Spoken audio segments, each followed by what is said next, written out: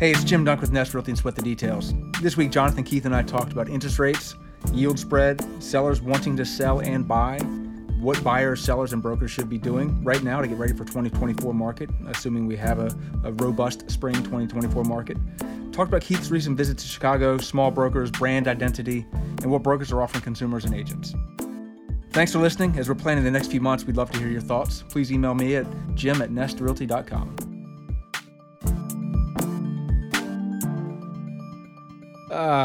It's the end of the summer, kind of. That's what they say. School's starting for some people. It is. We are now into the third week, and some of the counties around Charlottesville are back, ready, going. The sports are well underway, and yeah, I think everybody will be in school next week by Wednesday this week, which is amazing. Day after Even tomorrow. just state to state, how different the start dates are. Because I was seeing the first couple days of August, friends in Georgia, South Carolina, they've been that going were back to school, and like they're almost at their 100th day already. I never started school before Labor Day. Like that was growing up. That was always our mark. Was the Wednesday after Labor Day is when our school went back. I have no idea how long, when I started. It was so long ago that I know that I went to high school, and beyond that, I have no idea. It's because of King's Dominion, right? The King's Dominion rule was passed when I was in high school, but then every school ignored it. Every county got around it, but you weren't supposed to have any school in Virginia start before Labor Day, so that your summer employers could keep their high school students through Labor Day. Well, my daughter's college roommate, my wife and I moved her into her college the other day. Her college roommate worked at Busch Gardens all summer. So I worked at King's Dominion. Great job. It's a great end of the summer to get the kids back in school. Start looking for the school buses that are able to make it on the road, which is there's a really sore subject around the country. Is there more of a housing shortage or a school bus driver shortage? I mean, driver shortage. We talked a few months about luxury. It sounds like school buses are a luxury in this market right now. Right. But no, I mean, it's end of summer. We're heading into fall, allegedly. Things might start cooling down perhaps one day. The spring market will be here before we know it, which is frightening to say. If we have a spring market, because we haven't had a spring market since 2019. We've had a market, yeah. We haven't. I do predict that, you put me on the record, as I do predict that we will have a spring market this year. I think we will. What does that mean though for you right now? What does the spring market look at? Well, here we are in basically late August. I don't think there's gonna be no transactions between now and March 15th. Based on what's happening with mortgage rates and things like that, and then all of a sudden the floodgates are going to open. I'm joking with that, but I think that the spring market, you think of kind of that proverbial bell curve over the course of the year. If you look at January through December, and the spring market is the beginning of the upswing of the bell curve, and it's not a perfect bell curve because it dips and then it kind of picks up again, and there's definitely ebbs and flows over the year. But the spring market is when, buyers are ready to buy and sellers are ready to sell, and it's just So we're going to see an uptick in new listings in February? I do think we will see an uptick in new listings. I think there are people right now that are thinking about selling that do not want to sell right now, but they are prepping to sell, and they're stockpiling some more money away, and maybe watching their equity bump up a little bit, and knowing that they're going to get into having to spend more money. What their payment's going to go up in the spring, and they're going to be getting used to that. And I do think that we're getting to that point. I mean, I was with a client over the weekend, and he said, rates are high. They're higher than when we started, I think 2 years ago. They're higher than, but we are 21-year high. Yeah, 21-year high. And he said, but we're in a small place. We want a bigger place, and we're going to buy a house eventually. The time is going to come when they're going to see a house that's just, within their range, that they're going to buy a house, and they're going to sell their house. So, I mean, it's just, which we talked, many years ago. I mean, the people are going to still need to buy, still need to sell, and it's just might be a little bit slower than we've been accustomed to over the last 3 years. It's going to be, and it's going to be slower than I thought. And we've talked here about how the prediction was rates would start to drop a little bit, and look, knock on wood, that's still hopefully will happen. The signs are pointing to, if you look at, the numbers over the long run, the rates should drop. They are, we've heard this forever in the last 3 years, historically high, or, once in a generation this or once in a generation that. We're at a 21-year high. for rates, even though the 10-year Treasury is. Based on the 10-year Treasury, the rates should be lower than they are right now. But so just for the listeners, we're recording this on August 21st, and rates hit 8% today. 8. And they were, I actually hadn't paid attention for a couple days, and the last I saw, you didn't have to pay attention for a couple of days. They weren't 8 a few days ago. I mean, this is not last week. They were 7.2. Right. So tomorrow. Who knows? But we are, and we're going to release this on the 22nd. So you're listening to this the next day. But yeah, I mean, we're seeing, and now I haven't looked at the way this is impacted by today, but a couple of weeks ago, I was looking at a chart that actually showed real income and required percentage of payments for the median household based upon, the 90% loan and blah, blah, blah. But it actually hasn't gone up significantly. Yes, the rates have gone up, and yes, the payments have gone up, but the actual amount of household income required, or the percentage of household income required, hasn't been off the chart the way that we feel like it should have been given the mortgage payment rise. Now, this bump today may have pretty much made a big dent in that, and hopefully this is a pretty temporary piece. But hopefully it's temporary.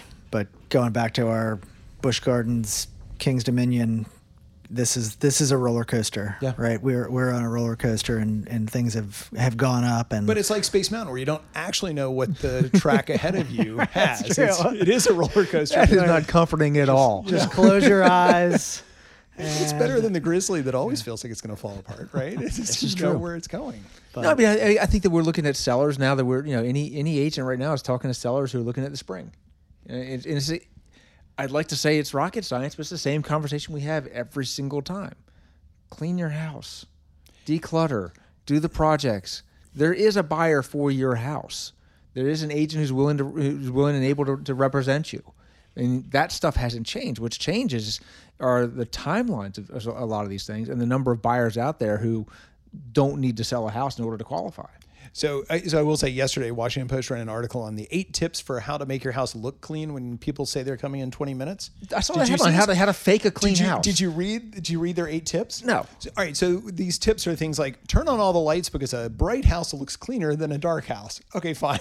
Whatever their 7 tips were.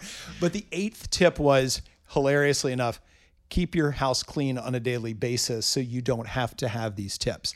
And I think for our sellers, for people who are thinking about selling the house, don't wait until you wake up and you go, wow, let's list our house next week.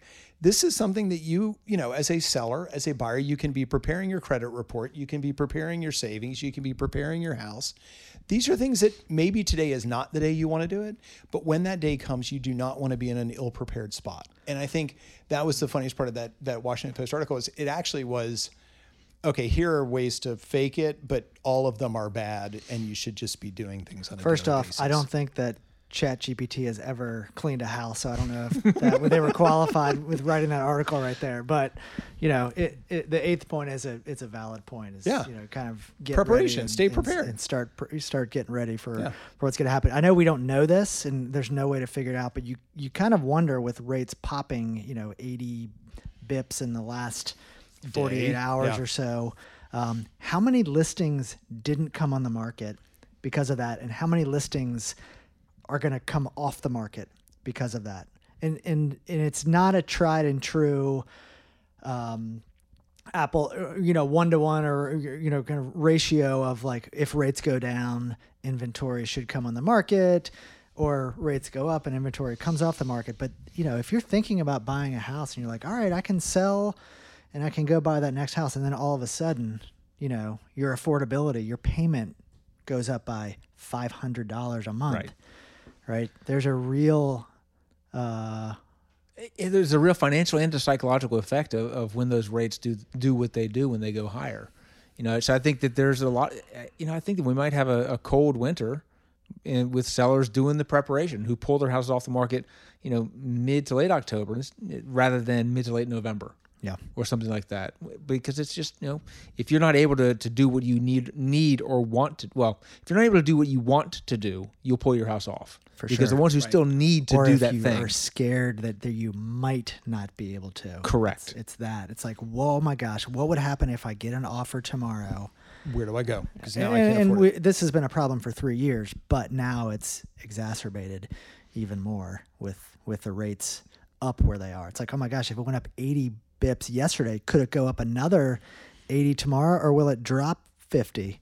Well, and I will say, I think, this is where working with a great lender is important.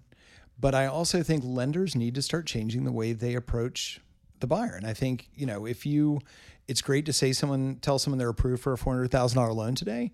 But the reality is, what if it does move 25, 50, 150 basis points up or down?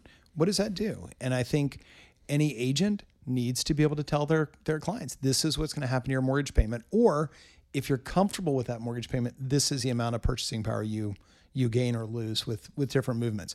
What's the stress test for an individual family? What's the pain threshold, or what's the pleasure profile look for them? I mean, what benefit do they get from a lower rate? And I think you need to know it. I think the buyers need to know what their when I work with buyers, I use a term I very deliberately use a term, your comfortable price point. Right. Because any lender will say you can qualify for X, but X might be a number where you are not at all comfortable because you need to feed your dogs and your cats. And I've always told every buyer, do not go into a meeting with a lender and ask, how much do I qualify for? No, you go sit down with a budget, understand what you want to be paying for a mortgage payment. I want to pay $2,750 a month. That's my point. And go in and say, how much money can I borrow at $2,750 a month? So Keith, what would you tell a buyer or a seller, tomorrow that they need to do in order, if they're like, I'm looking at a job transfer, maybe February. We've had the conversation about moving to, somewhere in the Midwest or wherever.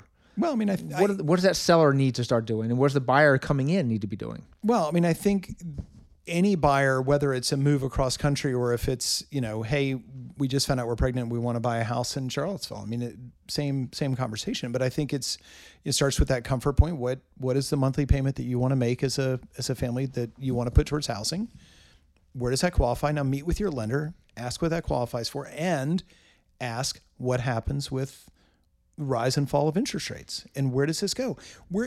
Look, even if rates go back down 150, 200 basis points over the next 3 months, which the economists seem to have a consensus is very possible in the next 12 months, even if that does happen, what does that really do for you in terms of purchasing power? And what is it that we need to be doing? Because the other question is, okay, fine, you can't buy the house you want today at 8% because that's not a comfortable piece. How much does it need to move, and at what point do you need to be prepared to act, and when should you start looking, and when should you start really giving consideration? Again, having things ready, and we've talked to our preferred lenders with Nest, and they've said, yeah, we'll pre-qualify somebody for everything. We'll run their entire underwriting minus the appraisal so that when they find the house, they're 100% ready to go as long as that property appraises. That's the buyer you want to be, and that's the position I think any buyer should be in. And because my role is to ask the questions that some people might not be afraid to ask, from a buyer's perspective and even from a seller's perspective, what's underwriting? I mean, what does that mean when you say I'm through underwriting? A fully underrated loan. What we're talking about is to get a pre-qualification, and I'm sure that lenders who are listening are gonna call and complain about me, but lenders will do a couple of things, and there are different variations of this. Number one, they should absolutely be running a credit report. They should be making sure that you're actually a credit-worthy person. But they are most likely relying upon borrower-provided information of what your income is, what your assets are, what your cash availability is, and then they're running a credit report and saying, based on those 4 numbers, you can afford X. Underwriting will go through and check with your employer and verify that you have a job and verify that your income is what you said it was. They're going to go to your bank and they're going to see a 3-month history of assets. They're going to see that you have the cash available. They're going to see that you don't have any other debts that are new, and they're going to start tracking your credit, and they're going to have pulled the credit, and they're going to say, at this, we're going to be able to provide, your credit score is 780 or above. Therefore, you're going to have the highest level of best rates available. And this is how it translates. All you need to do is identify the house you want to purchase, hand us the address, we'll run the appraisal, and everything else is already taken care of. So back talking about high school, preparation and doing homework, it pays off for the buyer. Because I think that buyer is going to be, if we're in a competitive market, which it's close to a cash offer. It's as close as you're going to get when you go in and the buyer has that, and the agent's able to explain that as well. Yep. So what would Jonathan, what would you tell an agent who's looking at 2024, my God, I'm old. 2024 is around the corner. What does that agent need to be doing to prep for their business and for their clients? What do they need to be doing right now? Yeah, I think right now it's it's a little bit cliche, but it's a back to the basics right now. Now is the time to be reaching out to, and look, I don't want to say that we should say that 2023 is a wash. I was joking earlier, but there are still transactions. There are still properties going to be listed. Mm-hmm. There are still going to be buyers. I saw one of our agents in a North Carolina office posted, not in a bragging way, the other day on social media that she had a sale that went under contract to close in 3 days. Resale, right? That's fast, right? So there's still sales to be had, and sometimes so you can't get title insurance on this? you can't say I'm not going to make any more money the rest of the year, Right? But it's okay to start thinking about the future. And one of my favorite Dave Matthews quotes is, "The future is no place to place your better days." And so you don't want to think just about the future and hey, the spring is going to be great. The summer's going to be great. Now there's still opportunity now. And so it's connecting with clients, making sure your database is in order, getting to know the market, right? Because this market is continually changing, getting out there, looking at properties, tracking things on a day-to-day basis, and just building that foundation. So when the wave comes again, you're ready to go. But this is an opportunity to educate yourself, to get better, to get organized, and to spend some time reconnecting with clients. I mean, as of right now, we've said this 1,000 times. It's still a people business, and people, buyers and sellers, they need to talk to people to figure out what they're going to do with their lives, and that's where we can really come in and help. Yeah. So as the summer, kind of wraps a little bit, Keith, you just got back from a little trip, work trip. Tell us about that. Yeah, I was stoked. I went out to Chicago for a couple of days. NAR hosts a conference every August with all of the association executives from around the country and their incoming presidents. So they go out and do that for 2 days, and then right on the heels of that, because everybody's already in Chicago that's in that leadership group, Zillow hosts a conference as well. It's their Showing Time Summit. And this year, I'd say there were 200 people, including all of the Zillow employees. So probably 110, 120, association people and broker leaders.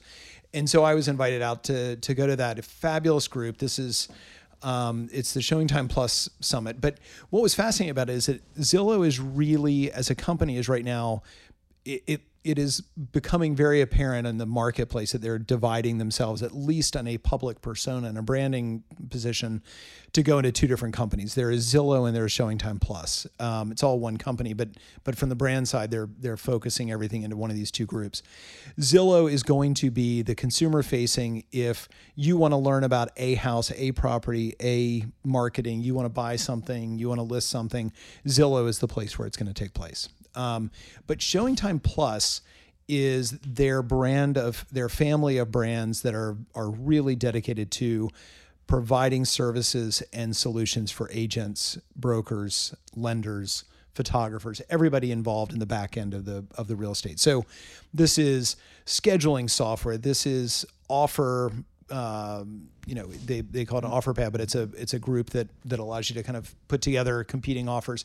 It's software now that allows our photographers to upload high resolution imagery directly into the MLS and into Zillow and into our company tech stacks. It's solutions for agents who maybe don't have a great photographer, that Zillow will come in through one of their services and do interactive floor plans, and they will do photography, and they will do twilight photoshopping for your house. They will, it's everything that the listing agent or the buyer's agent needs on the back end.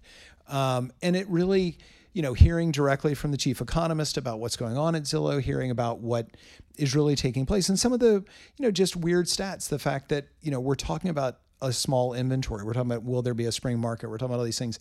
The reality is right now, the Zillow numbers are pointing at 23% of all homeowners want to sell their house in the next 3 years.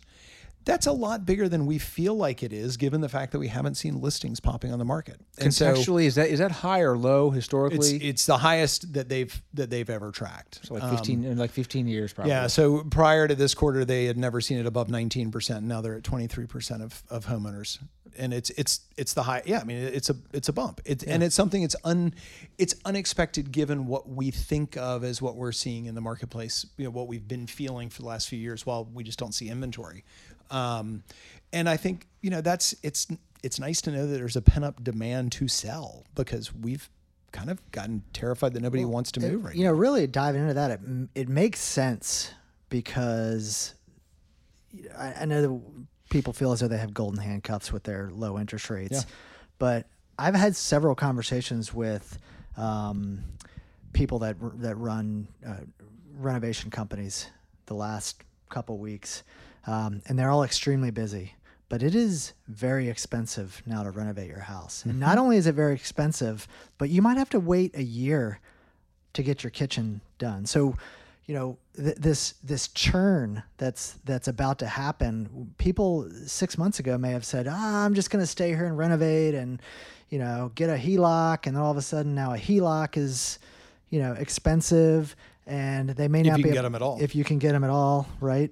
And so it makes sense that people are really kind of looking outside and saying, maybe it's not the worst thing in the world to move and trade in my 2.5 for a little bit higher rate. Yeah, no, I mean, and I think, back to the Chicago meeting, I think the best part about it is not just hearing what Showing Time is up to. It's being able to sit and have lunch with broker owners of some phenomenal companies around the country, small independents, franchisors, franchisees, and just hearing what's going on, because I think so often we become very insulated in our own discussions and looking at what's going on within Nest and within the Charlottesville market or the Richmond market or wherever we're operating.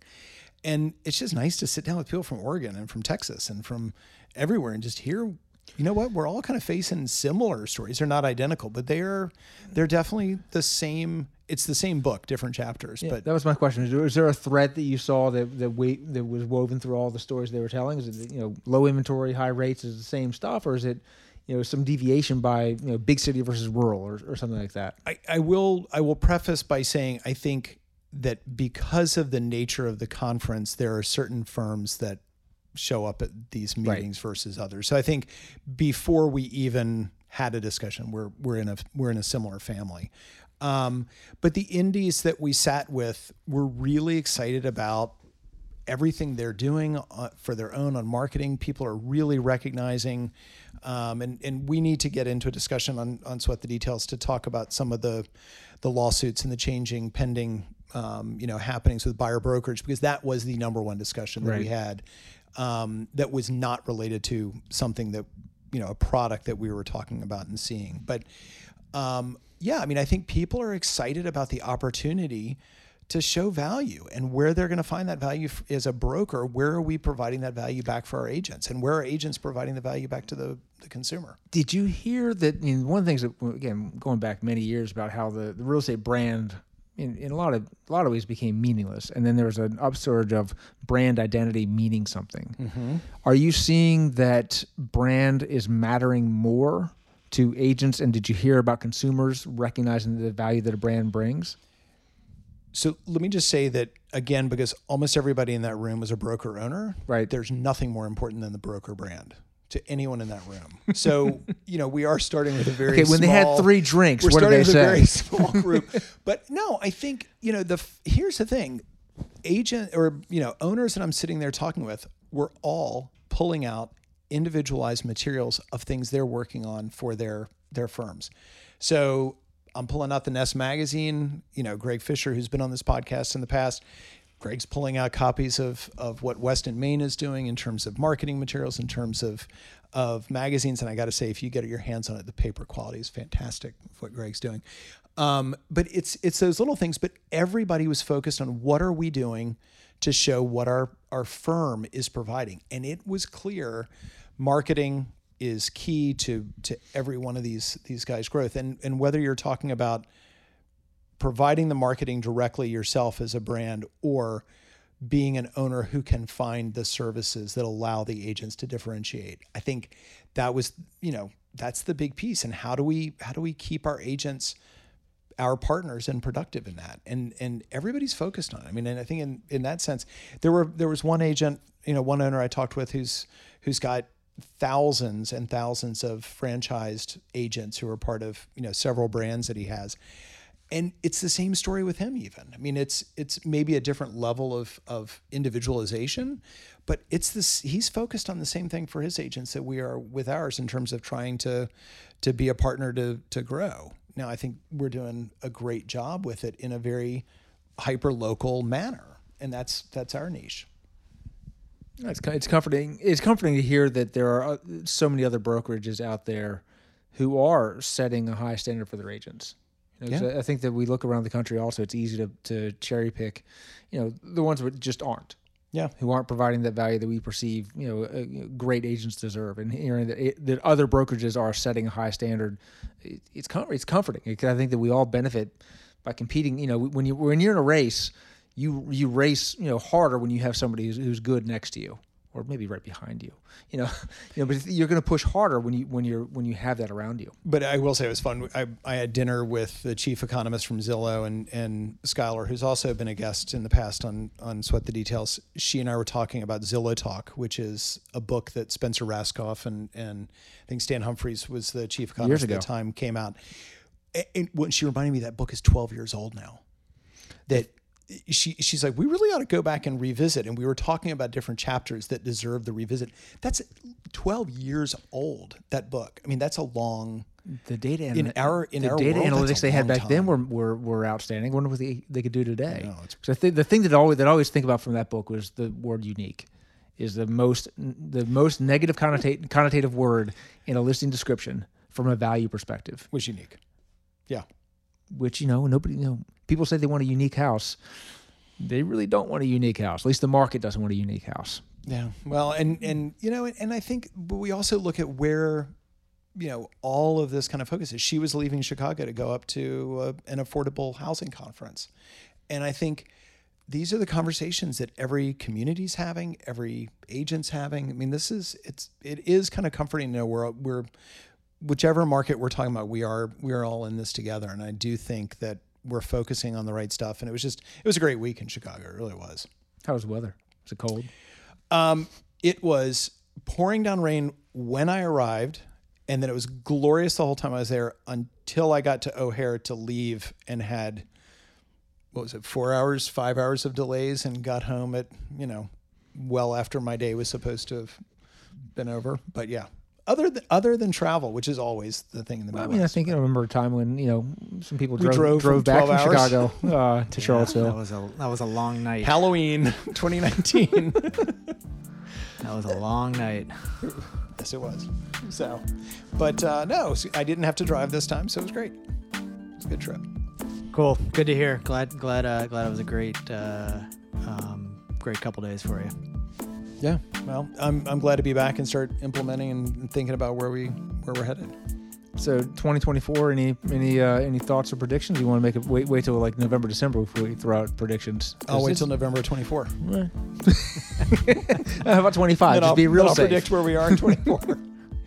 Well, let's see. It's the end of summer. Let's have a good rest of 2024, but we'll be back in a couple weeks with another episode. Yep. I think we got Cynthia Adams from Pearl Certification will be up in a couple of weeks and talking about IRA, energy efficiency, and it was a fun conversation too. Yeah. So, Jonathan, Keith, thank you. All right. Hey everybody, thanks for listening. We really appreciate your spending the time with us. If you find this valuable, please go to wherever you get your podcast and rate and review us. It doesn't just make us feel good, but really does help others find Sweat the Details. As we're planning the next few months, we'd love to hear your thoughts. Please email jim@nestrealty.com with ideas for shows you'd like to hear. Thank you as always to our sound engineer, Dave Stipe with Little Roadie Productions. Thanks for listening, y'all.